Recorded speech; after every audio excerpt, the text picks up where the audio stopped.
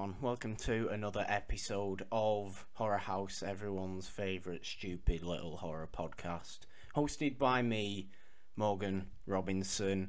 Today, for episode 21, we have brand new guest, host of the Jesus Takes the Real podcast. Please welcome DeVaughn Taylor. What's up, everybody? How you doing?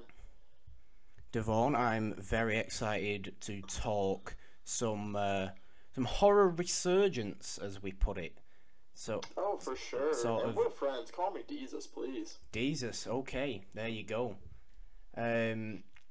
Yeah, horror resurgence sort of the last couple of years, as most who pay attention to the genre will know, has been pretty strong.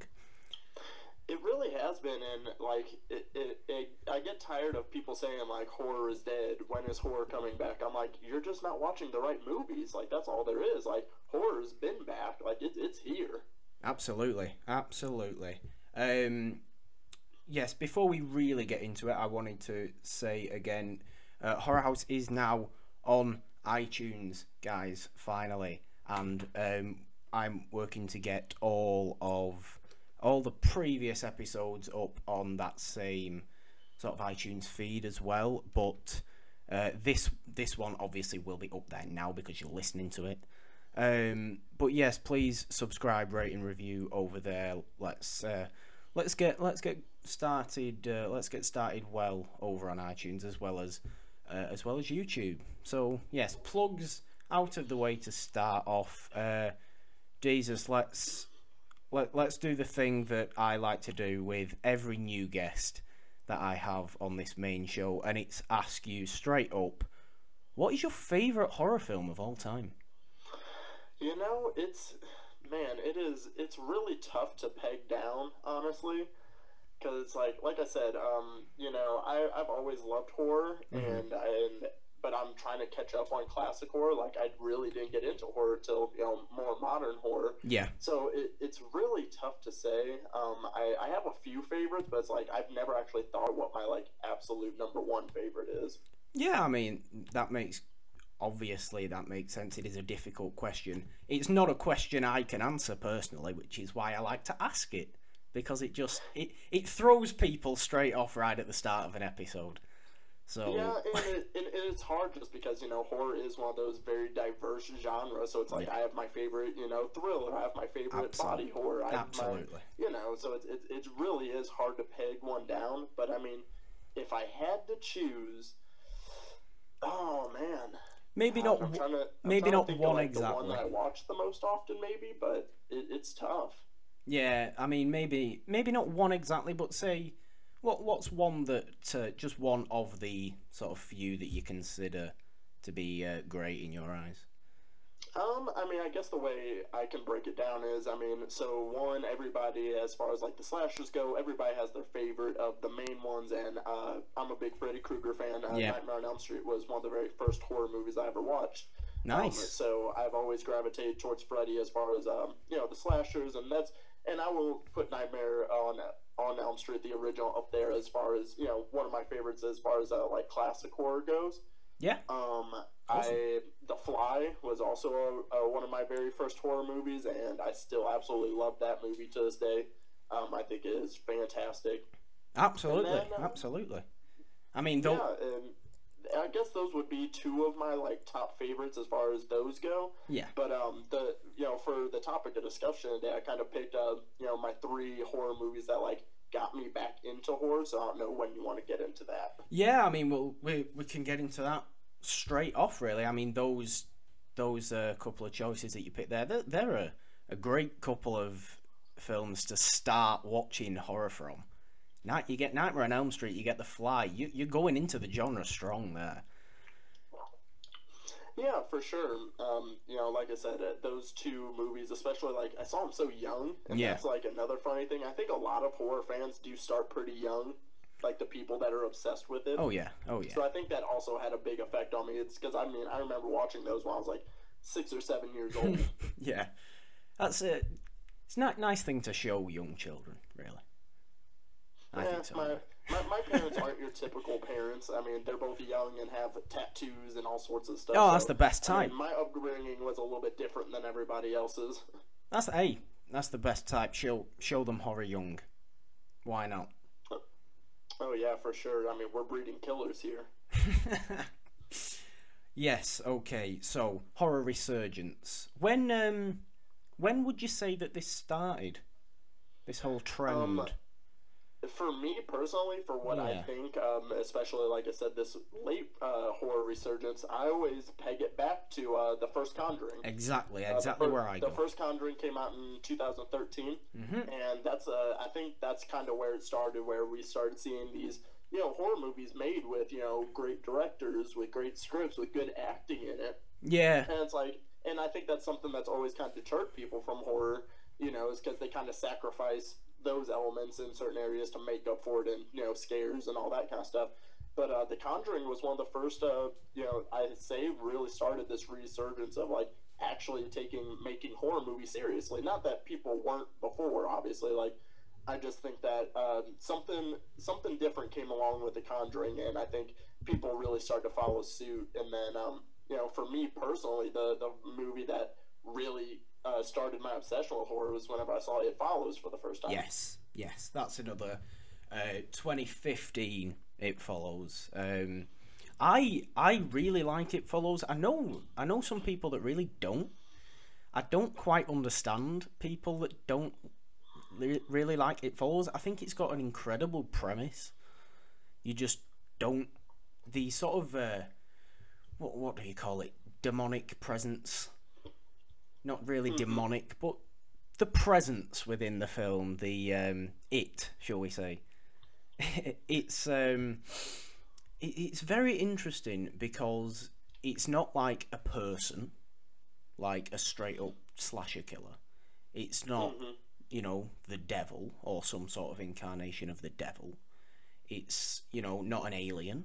It's just a presence, sort of an aura that just surrounds. Yeah, and I think it lends itself really well. I mean, obviously, It Follows is very strongly inspired by John Carpenter. Yes. And so watching It Follows, one, I noticed, this gorgeous cinematography and this amazing score that it had.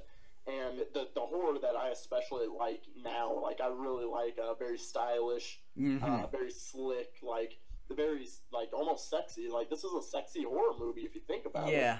And aside from the premise, but yeah, it had this amazing premise to it, and it kind of goes off of the thing. Like you never know who or where this entity is. You have no idea. Exactly. And I think that there's so much subtle things in the movie. Like you can literally, there'll be scenes you can look, and if you pay real close attention, you can see like it way in the back.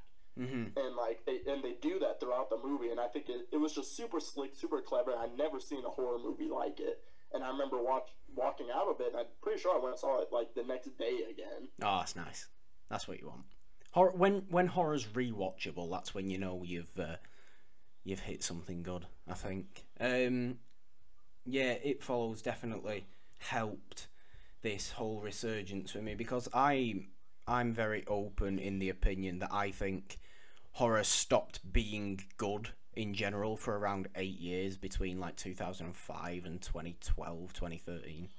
Like the trust James Wan with The Conjuring to bring it back to prominence. But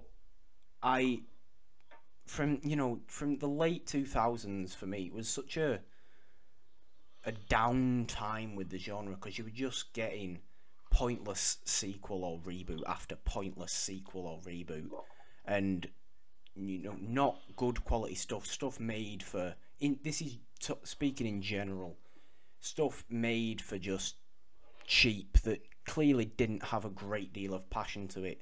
I mean, there are one or two from this era that stick out to me, and that's Sam Raimi's Drag Me to Hell from 2009. And The Orphanage, the Mexican film.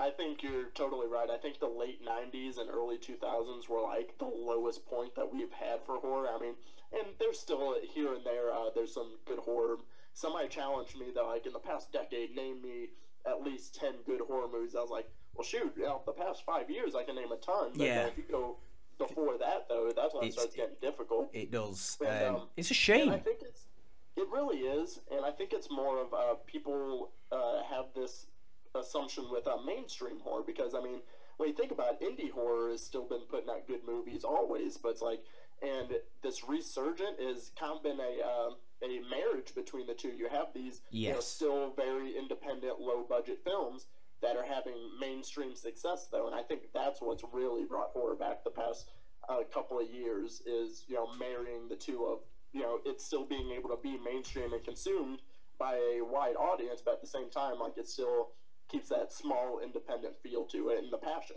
Like you said, you have to find a director with the passion for it, for sure. Absolutely, and that's why you see these indie, originally indie horror directors getting more recognition these days, because they're being put on these projects, or they are creating these projects themselves that the distributors are putting faith in and getting people to know about them, and it's just working. You look at something like Don't Breathe from last year, Fede Alvarez coming off the Evil Dead remake, which for me it's a decent film. It's not Evil Dead, but it's a decent film. But you put him, people knew he would be something pretty decent coming off that, but you put him on Don't Breathe from last year, and Don't Breathe hit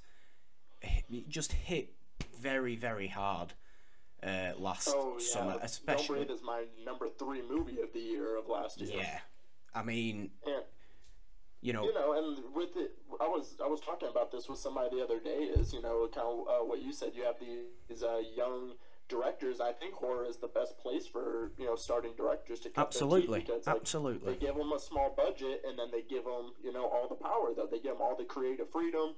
You have the most range to make something highly original. Because like most horror movies are very original. That's why you're seeing the least amounts of reboots and remakes and stuff. I mean, they still exist, obviously, but horror is such a great place to really cut your teeth in directing, and then they eventually go on to bigger and better things. Scott Derrickson directed Sinister, and then goes on to do Doctor Strange. Absolutely. I mean, you could even go as, if you want to stick with Marvel films, you could even go as back as James Gunn doing Slither, James Gunn is now on.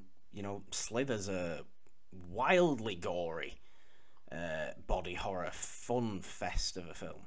It's super fun. He also wrote Zack Snyder's Dawn of the Dead. Yeah, and what he's doing now? He's doing the very fun Guardians films for Marvel. These horror is a fantastic starting point, and this is in a way, not in a way.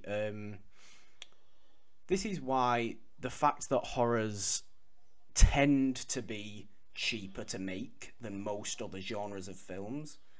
This is why it benefits the smaller, younger, upcoming director, because they're forced to be more creative with what they're given, and it can bring out a real creative genius in someone that we then see with the likes of James Gunn, Scott Derrickson, Fede Alvarez, people like that have done and just risen till now.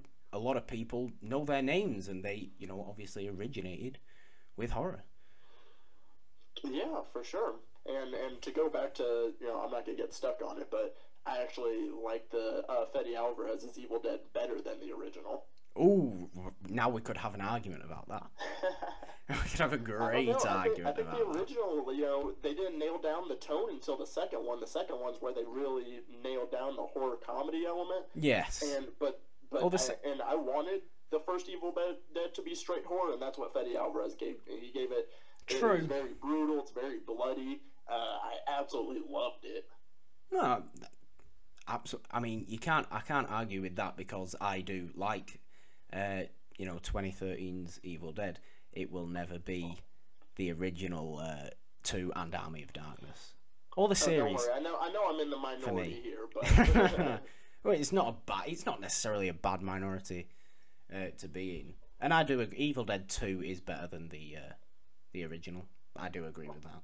But yeah, we getting off that before I start to go insane. Yeah, before we Evil go Dead to fisticuffs here. Yes, because we don't want to be doing that. I mean, look, it was last year for me, 2016. Before then, it was like we said, it definitely started with the first Conjuring, 2013, but last year, 2016, just seemed like so strong for horror, from mainstream really to the is. smallest indie, right up to the most mainstream Conjuring 2, which also was great.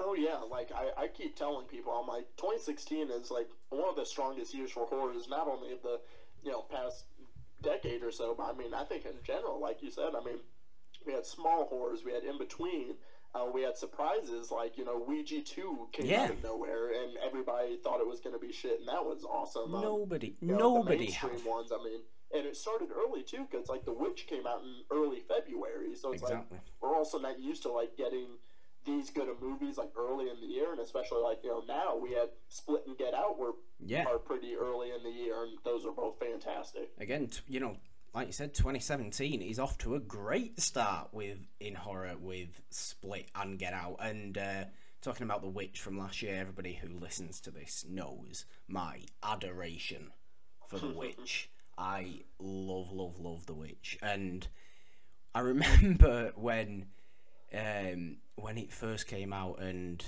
I hadn't looked that much into it. I hadn't seen a trailer, but the people I trust when it comes to horror had said The Witch, yeah, this is something to look out for. Go and see The Witch. Oh, okay, I'll go see The Witch, because before this, really, we were getting one, maybe two very good horrors a year. You say It Follows and things like that. That was before then.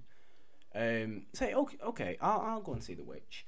I came out of The Witch going, oh my god, that might be the best.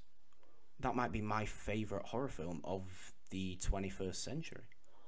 And I stand by. It is, for me, one of maybe my personal top 3 horrors of the 21st century.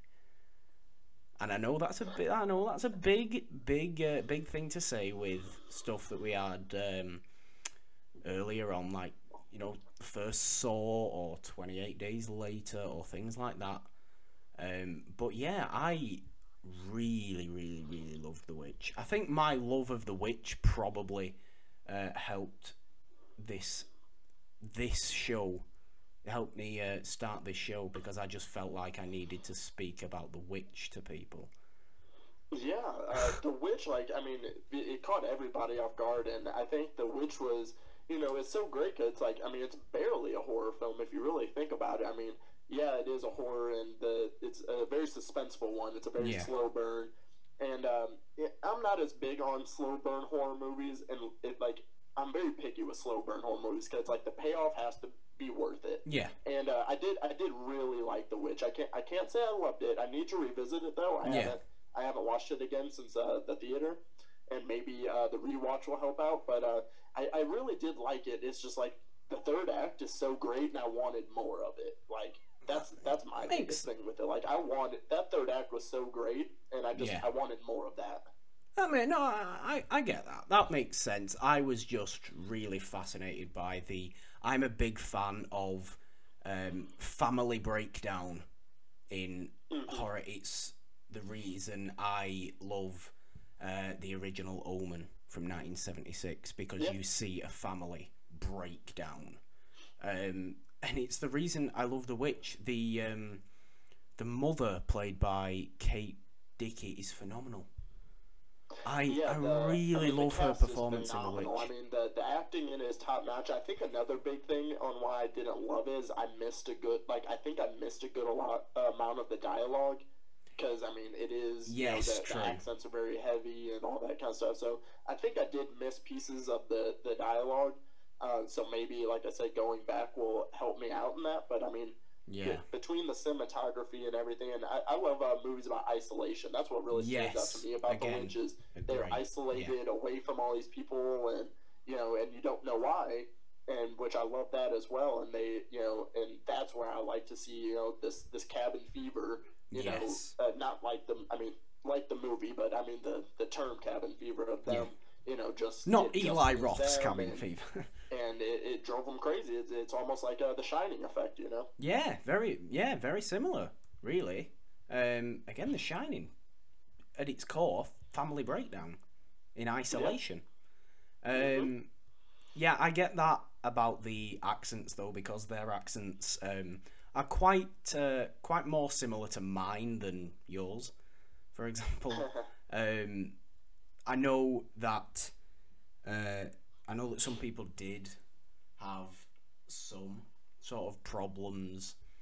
I don't know whether it was understanding or, well, I guess because I didn't have these. What was it about the accents that made you miss things? Was it the dialogue or the accents? Because it was obviously in old English I think dialogue. A little bit of both, because I mean the dialogue is very wordy in the movie too, and I don't always have this problem with watching either foreign language movies or movies with people with very thick accents. Like, it usually doesn't bother me, unless it is a problem. Yeah. And for me, it's mainly with the dad too, because the dad has that real gravelly voice too, on top of the accent, on top of having these really lengthy monologues. So I think it was just the combination of that. 'Cause it's mainly the dad that I have trouble understanding sometimes. Yeah, well, it's completely fair enough. I mean, it makes sense, but it of course gave us Anya Taylor-Joy. I love her so much. I love her. She is fantastic. I mean, I have high hopes for Anya Taylor-Joy, especially coming after Split as well. Oh yeah, and even Morgan, I didn't love Morgan, but again, she's easily the best part of the movie. Yeah, absolutely. I mean, she's talented, but I mean, and not bad to look at either. I mean, I can agree there. I can agree there. She's very attractive. It's one of the best Instagram follows I've had in a while. Yes. Oh, I feel you're right there. That is perfect.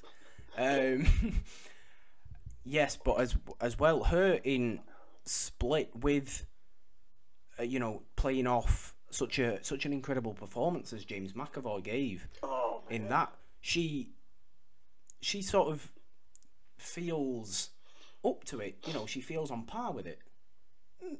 Maybe not on par, because McAvoy had to do 47 different characters in the same thing. Right. But no, I totally agree. Like, she's very fearless for being a young actress and going up against that. And people had a problem with her character in Split because they didn't understand everything. Yeah. Because too many people were like, "How does she know all this stuff?" I'm like, "Are you not putting two and two together? Like, watch the flashbacks." Yeah. Watch the film. But she's fantastic. She has another really big project coming up. I can't remember what it is, but I'll have a look. Actually, I'll have a look right now. What that is, but yes. And I was on the Pitch a Movie podcast a couple weeks ago, and we pitched a movie together, and we ended up pitching a horror comedy, and Anya Taylor-Joy was one of the main leads in it. Well, I mean, awesome.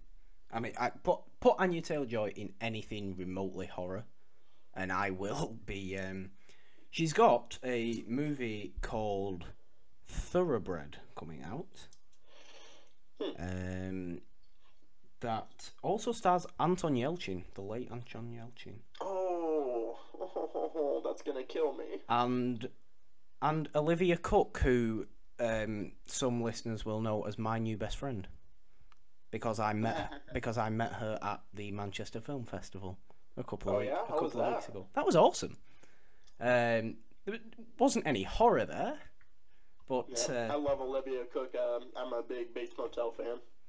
Oh yeah, I mean she's from Manchester like myself, so that's why she was there. So that's awesome. And nobody seemed to realise she was from Manchester as well. which she covers her accent really well. Which I kind of like. I wouldn't have guessed it at all. Yeah, she sounds like me. She has the same accent as me, but obviously a female. I don't know. Yes, Anya Taylor-Joy also has a film called Marrowbone coming up, which is a 4 children hideout in a mysterious farm. It's a drama thriller. Anyway, there's 2 things: Thoroughbred and Marrowbone coming up apparently this year, with Anya Taylor-Joy, and I fully expect her to deliver, because she has so far. So why wouldn't she continue? Yeah, that's so true. She will. She's the next Jamie Lee Curtis. I'm coming out to say this now. She's the next. For as horror. Strong as her track record is this early, I wouldn't put it past her at all. Yeah, I have a lot of faith. I have a lot of faith in her. Not that I should be, the guy to say. I'm hardly, a casting director. I'm hardly someone who can pick someone out of a crowd and go, you're fantastic. But are any of us? We're just a bunch of movie nerds. That, exactly. Literally, this is what we do. We come up with our own theories and whatnot. Yeah, we talk about movies for fun on the internet, and we really don't have any say in what happens, and really we shouldn't be listened to. But hey, nobody complains about being listened to. We have almost negative credibility. Oh yeah, that's absolutely zero. Please do not take anything we say into consideration when doing anything of any sort of note. Moving on from playing ourselves down and losing listeners. Yeah, was there anything else you wanted to really mention? Nothing specific. Like I said, I think it's, to get people to this horror resurgence is, like I said, it's really just, pointing them in the direction of the right movies. It's like, I get frustrated just hearing all these things.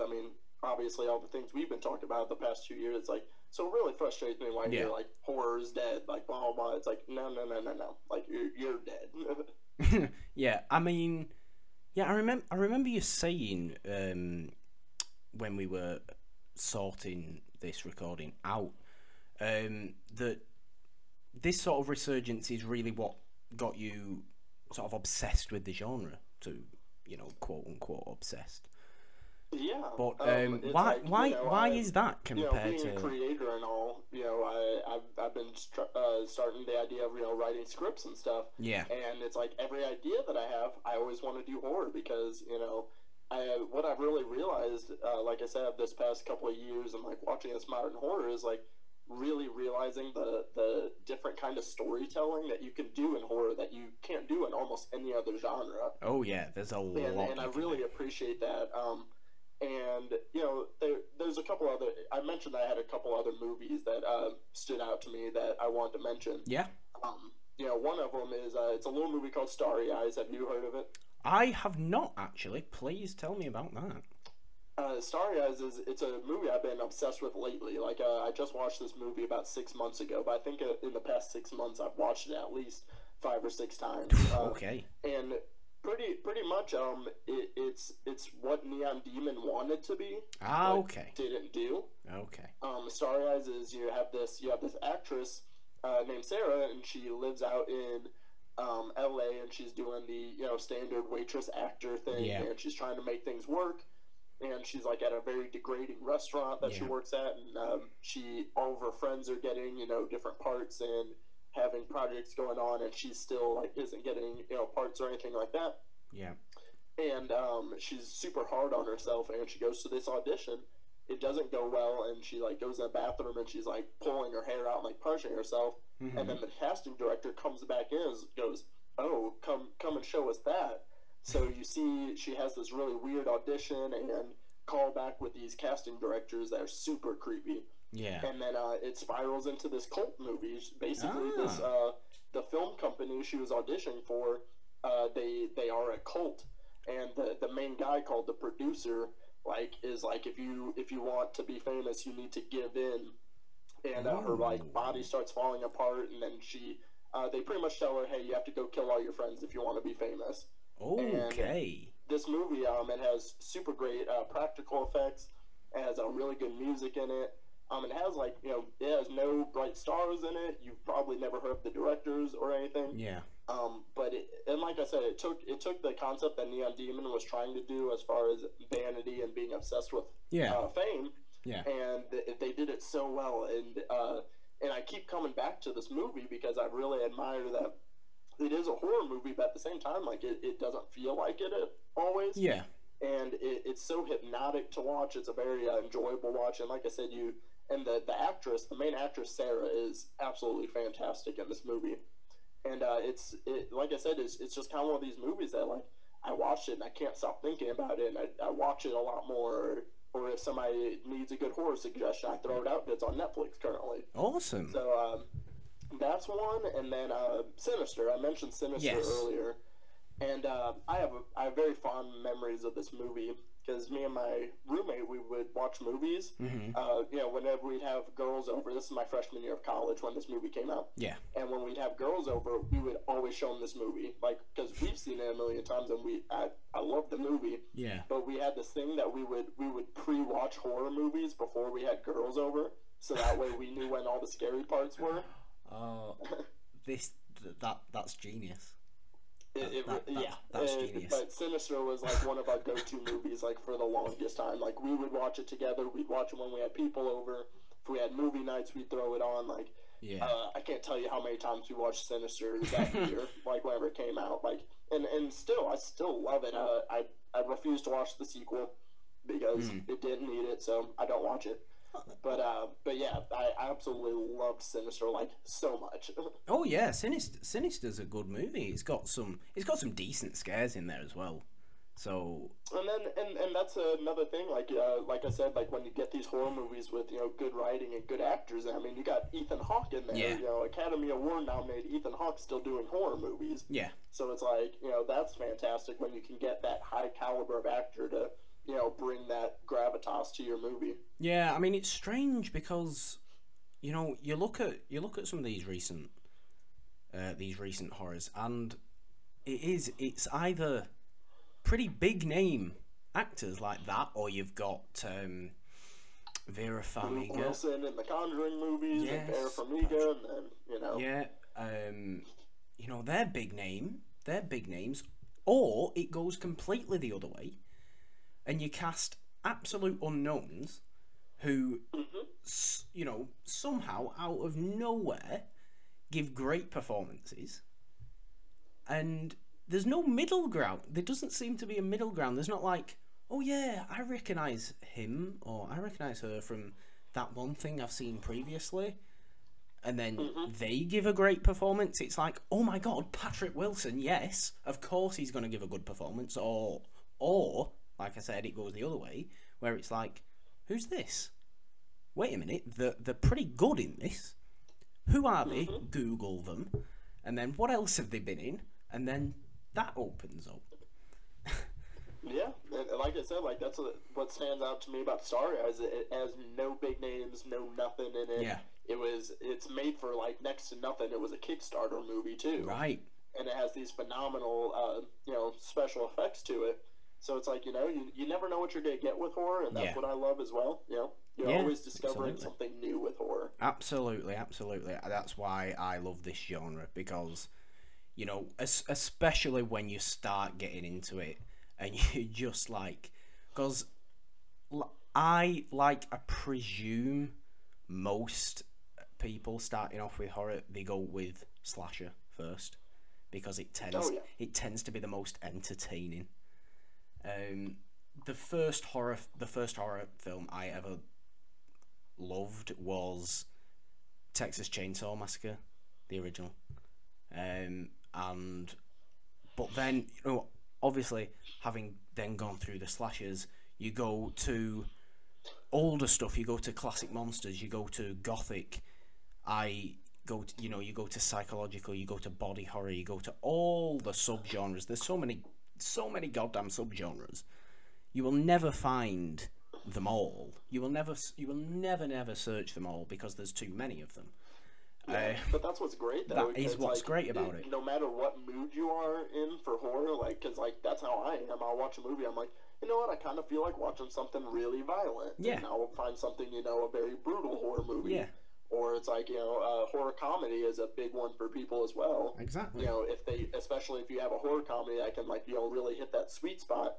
Horror comedy is a big genre for people as well. Exactly. Horror works for every occasion.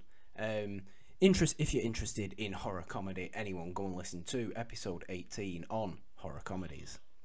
Another shameless plug for another episode there. And you know what? I just realized that I could have answered your question from the game. My favorite all-time horror movie, because like you said, it's in the subgenres, but still, it still falls in the horror category. It's American Psycho. That's my second favorite movie of all time. Great choice. It would definitely fall into that satirical horror genre. Yes, definitely. It is. I mean, it's doesn't tend to be classed as straight up horror. But it's got some disturbing goddamn stuff in there. Mm-hmm. It's very dark, and I don't know why I blanked on that, because I was literally just talking about this movie while recording an episode last night. So it's like I don't know why that even blanked in my head for some reason. Oh, well, I mean, it is perfectly dark and creepy and twisted enough, and violent. It's got the violence in there as well, and twisted, but it's also really funny. It has some of the. It's such a quotable movie. It's a very, ridiculous. very quotable movie, and of course, I couldn't tell you how many times I tell people I gotta return some videotapes whenever I can't come up with a good excuse. I say that so much. I gotta go return some videotapes. Do you ever put Huey Lewis in the News on and just dance around in a raincoat? Oh, I love Huey Lewis in the News. I love Phil Collins. It has such a great soundtrack. It does. It really does. American Psycho is one of those movies it's kind of my litmus test for my friends, because I'm like, okay, if you can watch this movie with me, then one, that kind of sets you up for all the other movies I'm going to show you. Yeah. Oh, it's that just get even more understand twisted. How I am as a person. If you want, because I have an American Psycho tattoo on me. I love this movie. What's your tattoo? I wanna know what this is. Here. Well, the fans can't see, but I can show you really quick. I have a bloody axe on my arm. Here, very nice. Yeah, but yeah, it's one of my all-time favorite movies. And you talk about getting high-profile actors in horror movies. Christian Bale. Yeah, Christian Bale. Even at that time, that was when he was just starting to become big. But still though, he was a recognizable face, and that cast in general has young Reese Witherspoon in there. Yes. Got Jared Leto. Yeah. Josh Lucas. Yeah. I need to rewatch American Psycho, because it has been a long time since I've rewatched it, but it holds up so well too. It is a great film, and of course, it does not answer many questions either. No, it answers 0 questions, and asks 74 questions and answers none of them. But that's kind of what's great about it. Oh yeah, I don't always love a movie where I'm left with more questions than answers, but that's one of the rare examples. I'm glad that it's so ambiguous. Oh yeah, it works. It works perfectly with the movie as a whole. That is a great choice, by the way. We've not had that choice before. I honestly don't think the amount of different guests we've had on this show, I can't recall there ever being any two guests that have said the same answer when I've asked that question. Oh wow! So exactly, like I said, it shows that diversity. You should make an archive of it, I should really of every guest's favorite movie. Keep a list somewhere. I should. I'm surprised I haven't done that yet. But yes, back onto Starry Eyes. I'm surprised I haven't actually heard of that, because I was yesterday. Just yesterday, I was clamoring for. We need more vanity-based, more good vanity-based horror, because it works so well, with today's culture. It really does, and you know, Starry Eyes. It's also like, you know, you see these characters, and it's like they make fun of LA a lot as well, which is another thing I love considering I'm moving there. It's like I love when people like take shots at, like, you know, how life is out in LA, because like all of our friends, the only things they ever talk about is like what projects they're working on, and who's getting casted in what, and then there's drama because one person offered a role to someone else, and it fuels her to be like, okay, maybe I should kill all my friends, and it's super crazy. I don't know if it's on Netflix UK, but it is on the American one. So if you know how to finagle your way around that, I will certainly have a look for it and check it out, should I be able to, because that sounds great. And you compared it to the Neon Demon, which I thought was good. I enjoyed the Neon Demon. I thought it got almost a little too weird in the end. I don't think that needed to happen. But I the first time I watched Neon Demon, it was my most anticipated movie of 2016. Right. So like the first time I saw it, my hype was through the freaking roof, and I couldn't contain myself. And I think that deterred my enjoyment. But then upon rewatch, you appreciate it a bit more every time you rewatch it. But I still don't think it hit all the notes that it could have. And then so whenever I watched Starry Eyes, I was like, this is what the Neon Demon should have been like. And Starry Eyes came out before the Neon Demon too. Right. Okay. This movie is it's from 2014. Ah, okay. Well, everyone, go and check that one out if you haven't, because I certainly will. Again, I can't help myself. I want to bring up another one from last year. Did you see Train to Busan? It's on my list. I have not watched it yet. I'm just now like really starting to try and branch. One of my goals for 2017 was to watch more foreign films, because I don't really watch a whole lot of foreign film. Yeah. And but I'm getting there. I just speaking of horror, I just watched I Saw the Devil for the first time the other day. Nice. And after watching that, I was like, okay, South Korea knows what they're doing with horror. So then I went on do. to Old Boy, and Train to Busan's next. Yes, definitely worth a watch. I mean, I don't know how sort of into zombies you are, but it's a good one. I hear that they do a very different spin on zombies, and I like that. Like, I love iZombie. I watch that show a lot. Yeah. And they do a very unique version of zombies, so it's like if they do something different with the zombies, then I'm in. But if it's just gonna be the same, you know, Romero type zombies, then I'm not about it. It certainly is different, and it has surprisingly. Most people who listen to this probably know this, but I first saw this at a festival back in October of last year. Like an 11:30 p.m. screening, really late, packed cinema screening. But I was captivated by Train to Busan, and you know, it's one of those that you almost forget it's in a different language, because I don't know if you've ever necessarily had that, but I certainly have with some, not just foreign horrors, but foreign films in general. You sort of... Oh no, that's how it was whenever I watched I Saw the Devil, because I understand a little French, so I don't have to study the subtitles as much. So I do watch French films, but I'm starting to branch out. Yeah, I mean, it's well worth doing. Train to Busan. If I'll do you a deal. I watch Starry Eyes, you watch Train to Busan, and then we tell each other.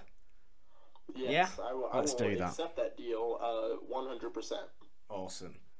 Because Train to Busan does have it's not just a fun action-packed zombie film, it has a very, very heartfelt story to it as well. That's what I heard. The Collider Nightmares panel absolutely loves that movie. They certainly do. And I can't wait for Collider Nightmares to come back. I'm so sad that they're going to once a month. Look, let's go off on a complete tangent. I was just so thankful it didn't get cancelled that I'm kind of looking forward to a extra special monthly treat of Collider Nightmares.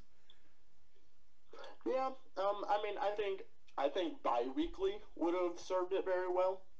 Because I think if they did bi-weekly, then it could have been like, they still give us a little bit more, but at the same time, it's not every week.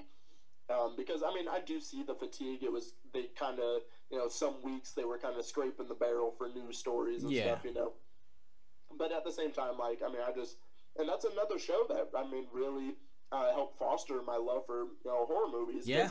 Hearing all their suggestions and stuff, and checking movies out, having conversations with because I mean, me and Clark tweet back and forth all the time. Yeah. I love talking to her about horror movies and Perry.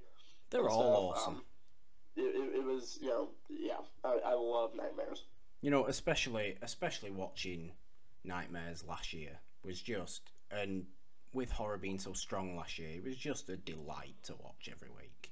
And like you said, the entire panel are wonderful, wonderful people, and they know perfectly well that I want them on this show at some point. Oh yeah, whether that can happen or not. Me and Perry have even talked about, because me and her both have an obsession with the Final Destination movies. Yeah. And I always tell her, I'm like, oh, we need to record something. And then same with Clark. Clark knows, like I've been itching to get her on the show. Yeah, we can keep trying. Always. That's all you can do. It is. That really is.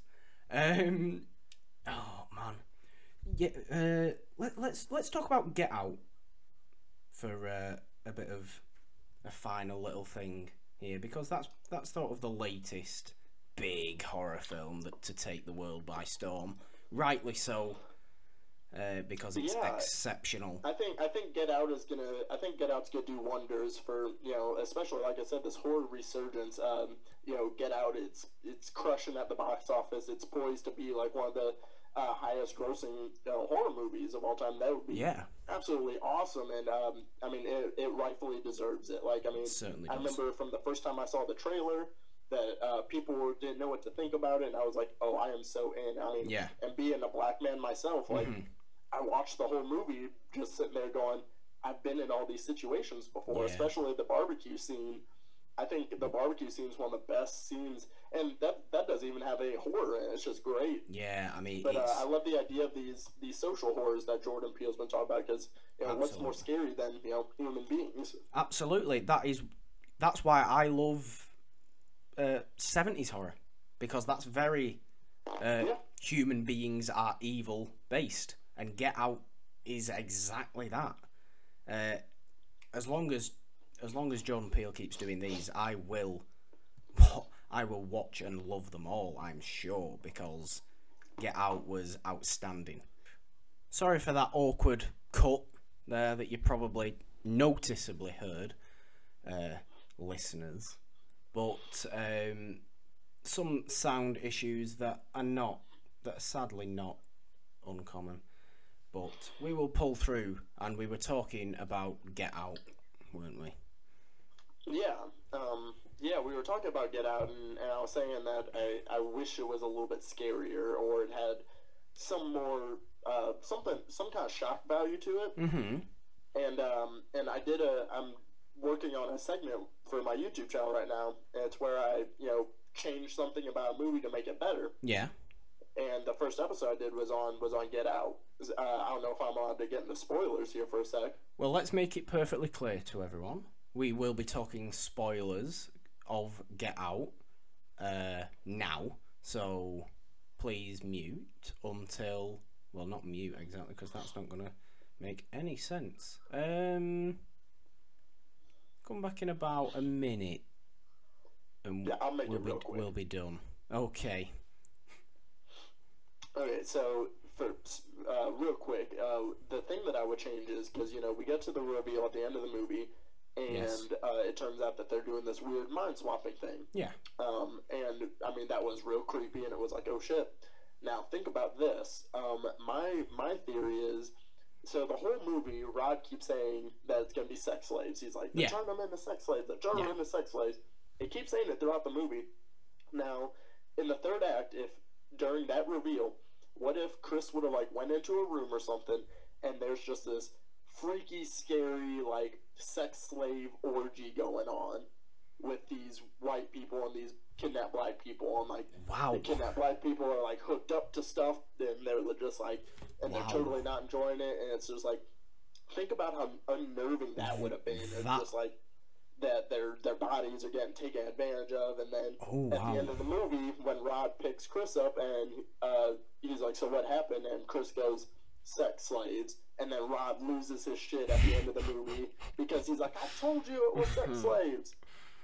I think that would have just been the icing on the cake for the movie. It would have added a little bit more horror to it, I think. That would have been... Oh my god.